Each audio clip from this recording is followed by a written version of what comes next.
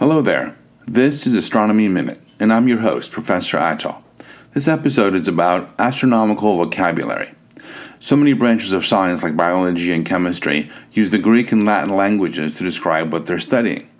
Does anybody out there really know what a polypeptide is? How about a mitochondria, or even an Australopithecus africanus?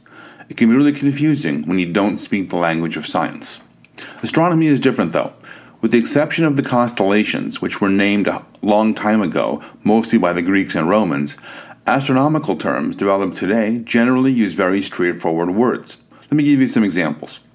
In the case of stars, most stars like the Sun are called dwarfs because they're relatively small in their sizes. Larger stars are called giants. Red giants are red, and blue giants are blue. Even larger stars are called red supergiants and blue supergiants. Now how about galaxies?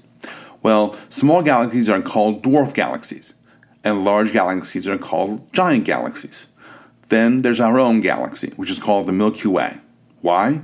Because it looks like a milky patch of sky above the Earth at night. It has two dwarf galaxies orbiting it.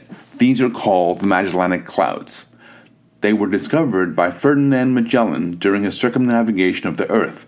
There's a larger one, which we call the Large Magellanic Cloud, LMC for short, and a smaller one, which we call the Small Magellanic Cloud, or SMC.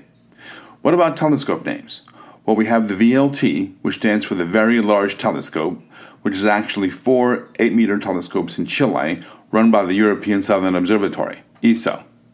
There is the Very Large Array, also known as the VLA, which is composed of 27 radio telescopes located in western New Mexico.